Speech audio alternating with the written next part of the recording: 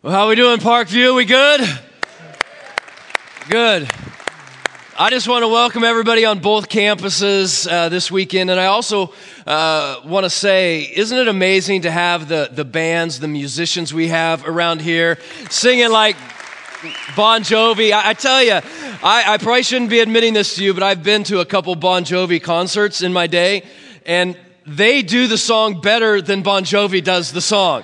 It's pretty crazy, and it's very cool to be a part of a church like this. So again, welcome to everybody this weekend. We're starting a brand new series called My Friend Has a Question. And I want you to know it's going to be a great opportunity the next 4 or 5 weeks for you to invite friends, because we're going to tackle some of the just toughest subjects in our world and in our faith. Some of the questions that we have that we don't always like to voice, that's what we're going to be talking about. So today, before we dive into the subject, I also just want to make sure, I think we all understand this, that it's Super Bowl weekend, right? I hope you're excited about this. Are there any, just so I can get to know you a little bit more who we have here today, are there any Carolina Panther fans here today? Yeah. 27 Carolina Panther fans, sounds like. What about Denver Bronco fans? Any Denver fans? All right, cool. And of course, Chicago Bears fans, right? We got some Bear fans. Many of you, even though they're not in the big game, you can still cheer for them. Here's what you know about the Super Bowl weekend. There's people praying for their team to win, right? On both sides of Super Bowl weekend, there's coaches praying, there's fans praying, there's owners of the teams who are praying. There's even players who are praying. In fact, before the big game, you're going to see these guys, oftentimes circled up on the field. They're going to be down on a knee. They're going to have their arms over each other. And both sides, the Broncos and the Panthers, are praying for their team to win. But you know this. Only one team can win, right? And so what does the other team think? What do the other players think?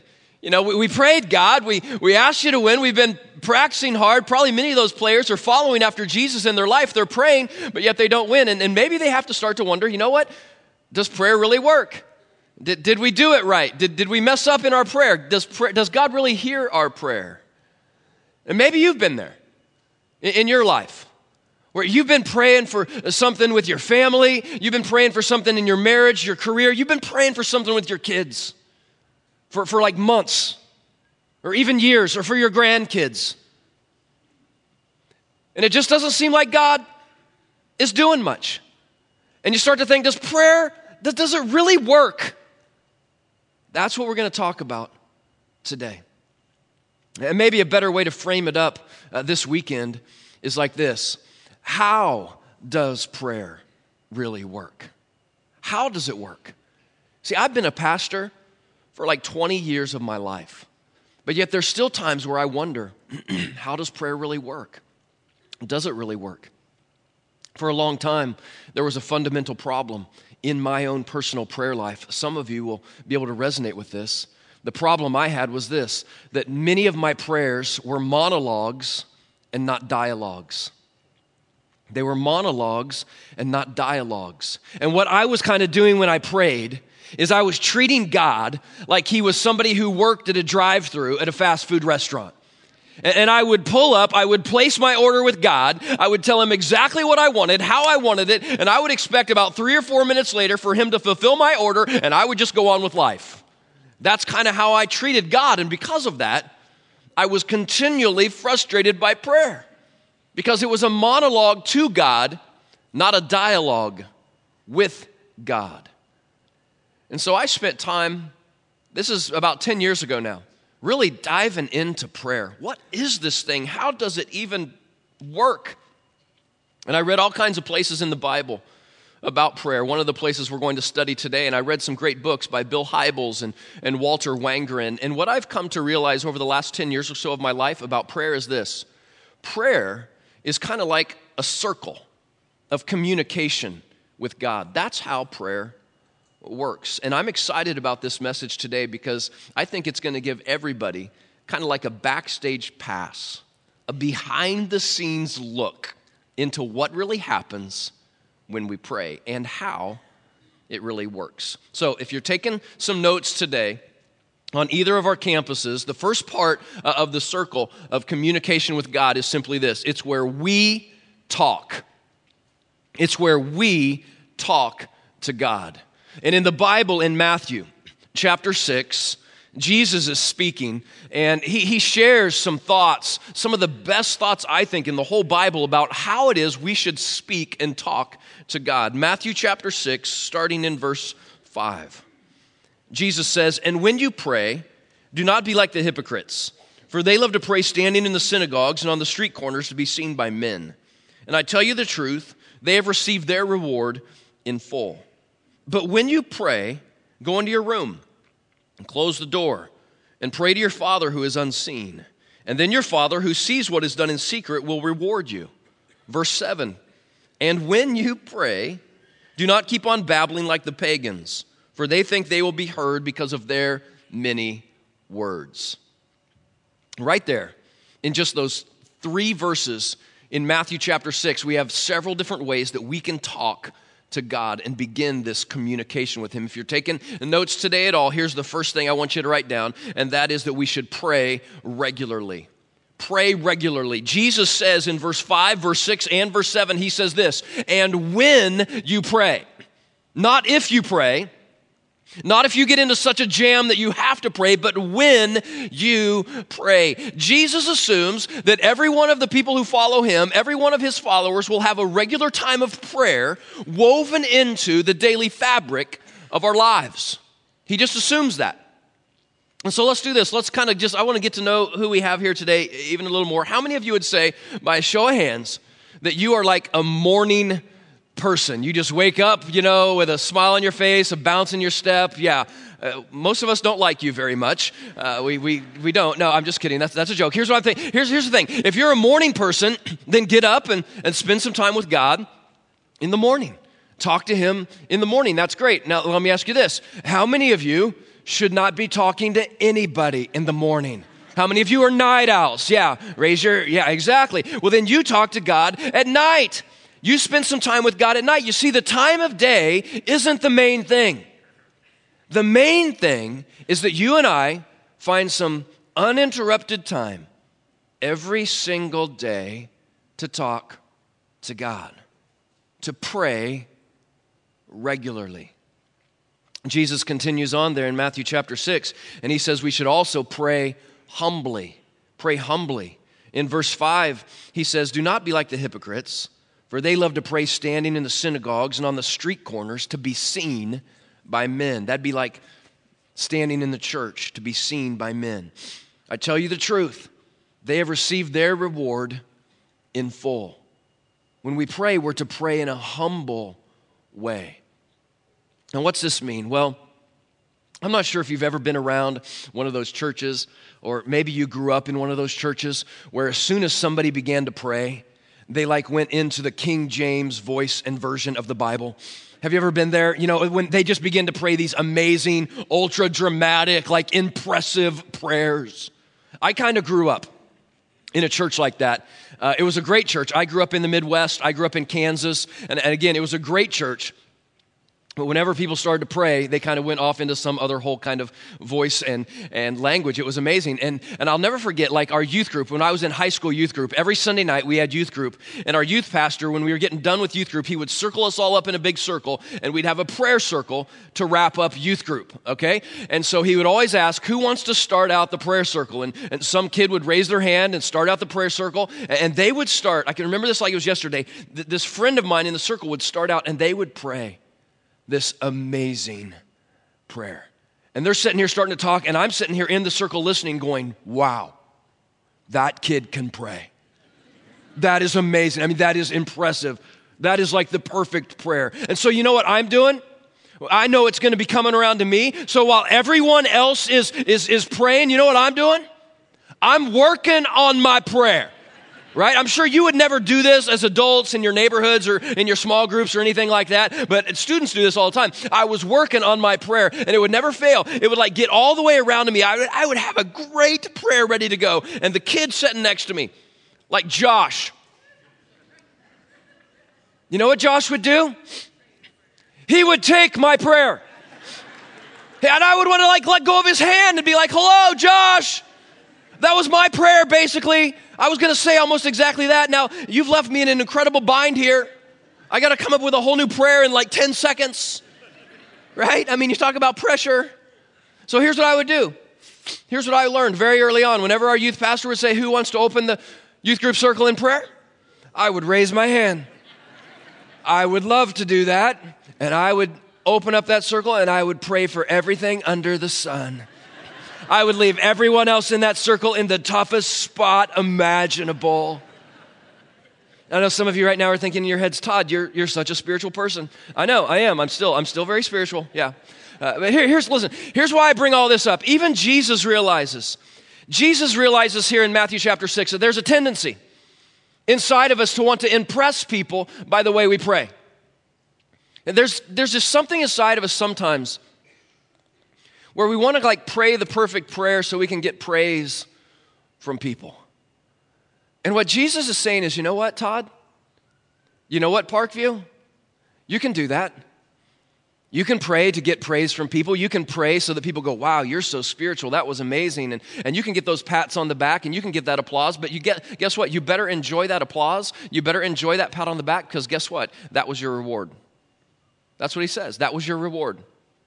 And I think that's why Jesus goes on when it's us talking to God. He goes on and says we should also pray privately. We should also pray privately. Look at verse 6. But when you pray, go into your room and close the door and pray to your Father who is unseen. And then your Father who sees what is done in secret will reward you. Pray privately. Now I want you to understand here that Jesus obviously isn't saying that it's wrong to pray in public. He's just stressing how crucial it is to find a private place to talk to God sometimes. An uninterrupted place. A place where, catch this, where no one is judging or rating your prayer. Right? It's a private place where your prayer is just more real than it is rehearsed. It's just more desperate than it is detailed. Maybe it's in your car on the way to work or on the way to school. Maybe it's in your basement. Maybe it's in your office at work. It's a private place where you can just kind of cry out to God and say, God, I don't know what I'm doing. God, I'm upset with so-and-so. God, I'm feeling depressed. And you don't have to worry about your words. You don't have to worry about the sentences making sense. It's just a private place where you and I can get alone with God. And notice also in the Bible there in verse 5, you're praying towards men, and your reward comes from who? Men. Everybody say men or man. That's who it comes from. In verse 6, you're praying towards God, and your reward comes from who? From God. I can tell you this, in our communication with God, if we'll begin to do this, if you and I will begin to pray regularly, and we'll begin to pray in a humble way, and we'll begin to pray privately in some of those times with God, I can promise you what's going to happen next in your prayer life. This is amazing. Here's what will happen next. God listens. God listens. Some of you are going, wow, that's okay. I'm not even writing that down. That's not a big deal. It's a big deal. Don't let that slide by too fast that God listens to you. Some of us have been in church so long. We've been around God so long that we don't, okay, God listens, so what? No. The God of the universe, the God who hung the sun and the moon and the stars, just like you and I would hang ornaments on a Christmas tree or something like that, He wants to listen to you. And friends, listen, the miracle of prayer is not that we talk, but the miracle of prayer is that God listens. If you're taking notes, if you're writing things down, if you're texting things to people, that's huge. The miracle of prayer, it's not that we talk, but it's that God listens to us. And it's actually the listening of God that turns our feeble human words into intelligible prayers. It's the listening of God. Let me see if I can illustrate this. I have a son named Cole, and we call him Coltrane. He's 15 years old now, and he's an amazing, fantastic kid. But back when Cole was like in preschool, elementary age, some of you parents will be able to resonate with this. There would be nights where we would put Cole to bed, and he would be fine. Everything would be okay, but he would get sick in the middle of the night, and he would wake up at night with like a sweaty fever. And his jammies that we had put on him, would be like wringing wet because he has this fever, and his hair is all wet, and he would try and lift his huge head off his pillow, but he just can't. And so our son Cole would just lay there in his bed, and he would just begin to moan. And he didn't even know what he was saying, right? Have you been there, parents? He didn't even know what he was saying, but guess what? It didn't matter.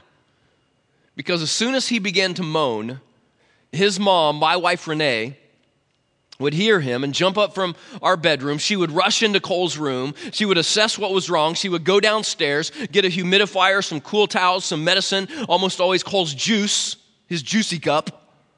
And she would come back up and take care of him. And I can't even tell you how many times that type of communication was accomplished in our home. Not because, listen to this, not because Cole knew what he needed, right? All he knew is that he was sick. Not because Cole chose and crafted and put together just the right words. All he did was moan. But communication was accomplished because his mom was listening. And even more than listening, she was able to interpret the moan. You see, it's my wife, Renee, that shaped the cry into communication. And here's what I want to say to you today.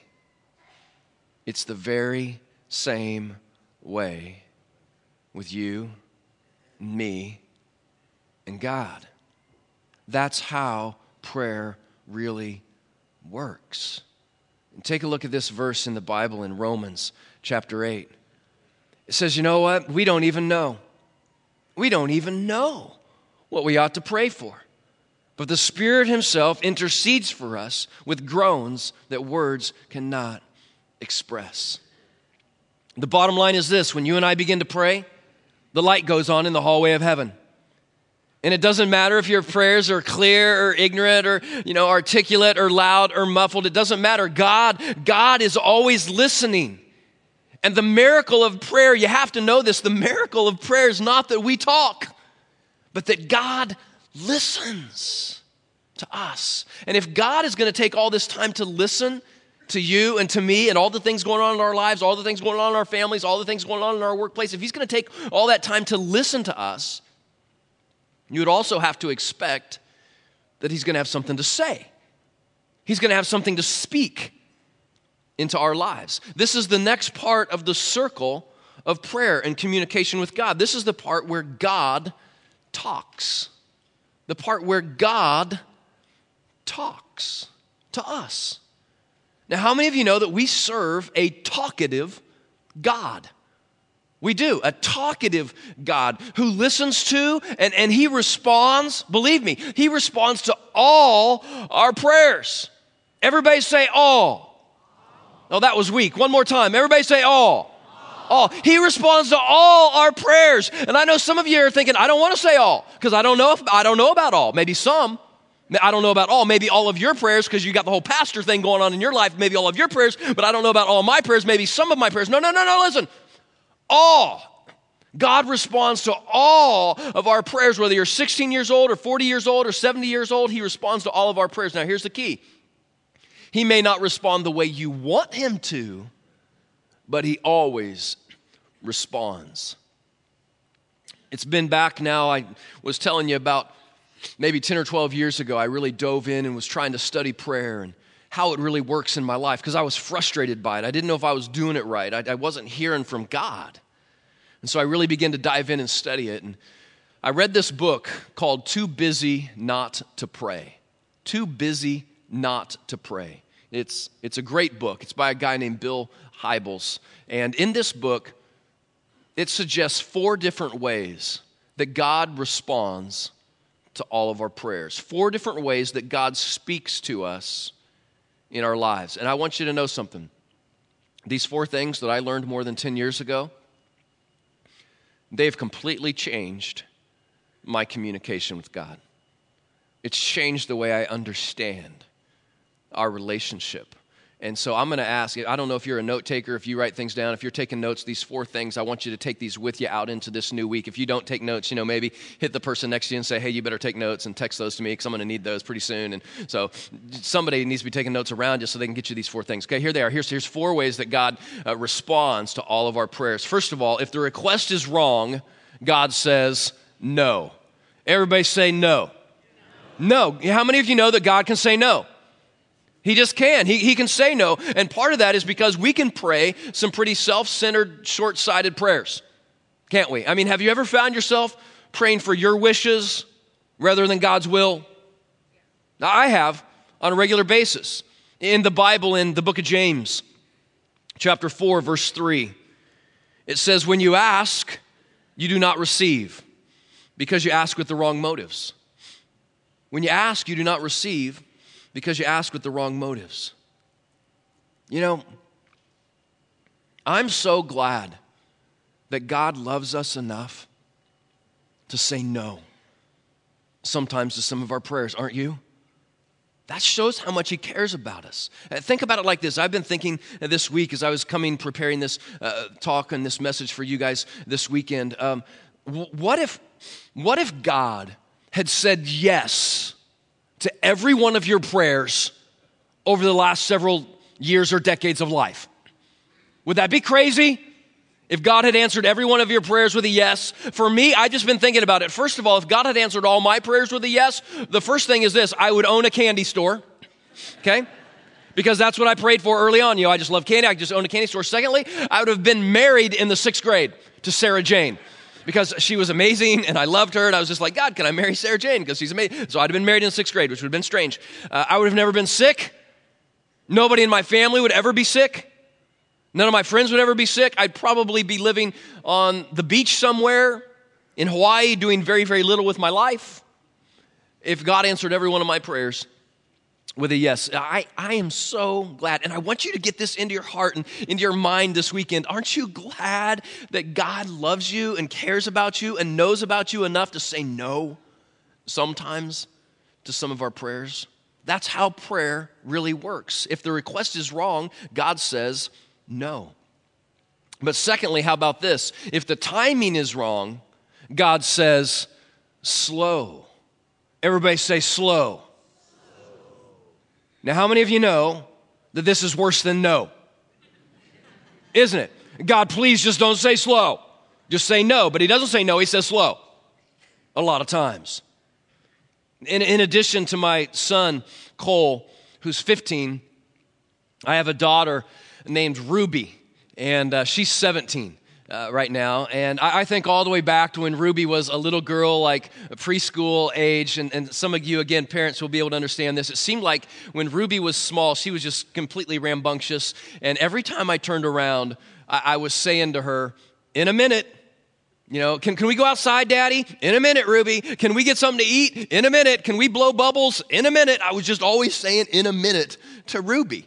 Some of you said that to your kids or to your grandkids or something like that. And there was one Saturday morning, we were living in Southern California at this time, and my wife, Renee, just needed a Saturday morning kid-free and husband-free, right? So here's what she does. She sends me and Ruby to Target with a whole list of things that we need to get. And I got to say this, way of disclaimer, mommies, they know all about how to navigate the Target experience.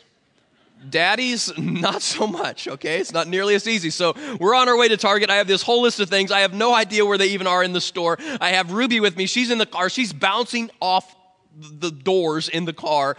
We get out of the car. She's so excited to be at Target. I'm trying to get her into the store. I'm basically carrying her behind me like a kite, And we get up near the front doors of the Target, and I see this amazing thing. I see this whole long row of cages.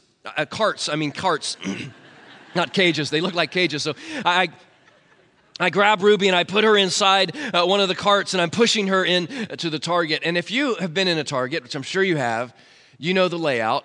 and you come in, and there's usually a deli over there somewhere. And the deli area, the food area, has the icy and the icy machine. And so Ruby, my amazing little girl, sees the icy machine. And she starts to say, Daddy, can I have an icy? And I say to her, in a minute. And then I promise you this is true. This goes on for like 8 or 10 or 15 minutes just constantly. Every row, I'm trying to find all these items for Renee. Can I have an icy? In a minute, Ruby. Daddy, can I have an icy? In a minute, Ruby. And about 10 minutes into this whole excursion, we're going back across all the checkout lanes. And it's a Saturday morning. There's all kinds of people in these checkout lanes. And we're going back across there, and something happens. My beautiful, amazing, just precious, pig-haired little girl, she jumps out of her cage and she throws herself down in the midst of all these people and just starts like making snow angels and screaming at the top of her lungs. I have no idea what's going on. All the other dads are standing around going, I don't know what to do. The mommies are like, just pick her up and hit her and put her back in the cage. That's what you do. It's easy. I had no idea. I don't know how this works, right? And some of you I know right now are thinking to yourself, well, Todd, hello. That sounds like a little 6-year-old or 7-year-old little girl. And you know what? It does. But here's why I tell you that whole story. Doesn't it also sometimes sound like some of us? Isn't there an impatient child that lives inside of so many of us? Now, don't admit this. Don't raise your hand. Don't cheer. But let me ask you this. Have you ever pitched a fit in front of God? Have you ever kind of started out your prayer time with God by saying something like this? Hello, God. You don't understand. Which is a terrible way to start a prayer, by the way, because he does understand pretty much everything, right? God, you don't understand. I don't want this in 2 weeks or 2 months or 2 years. Read my lips, God. I want it now. I think when you and I do that to God, God looks down at you and God looks down at me and says, you know what? You can flop around and kick and scream all you want, but the answer is still slow. It's not time yet. It's not that there's anything wrong with your prayer. It's just that the timing is not right. And so I have to say slow. That's how prayer works sometimes, guys. But then it continues on to a third thing, and that is if you are wrong, God says grow. If you are wrong, God says grow. And I'll tell you, it's this third point right here, for me at least, that most often short circuits my communication with God. As I look back on my life, there's things I need to confess. There's things that oftentimes I need to admit to God. Did you know that unconfessed, unresolved, unadmitted sin in our lives can actually hinder our communication with God? Did you know this is true? And take a look at this verse in the Bible in Isaiah chapter 59, verse 1 and 2. It says, listen, the Lord is not too weak to save you, and he's not becoming deaf. He can hear you when you call, but there's a problem. Your sins have cut you off from God. And because of your sin, he has turned away and will not listen anymore. Sometimes we just need to grow.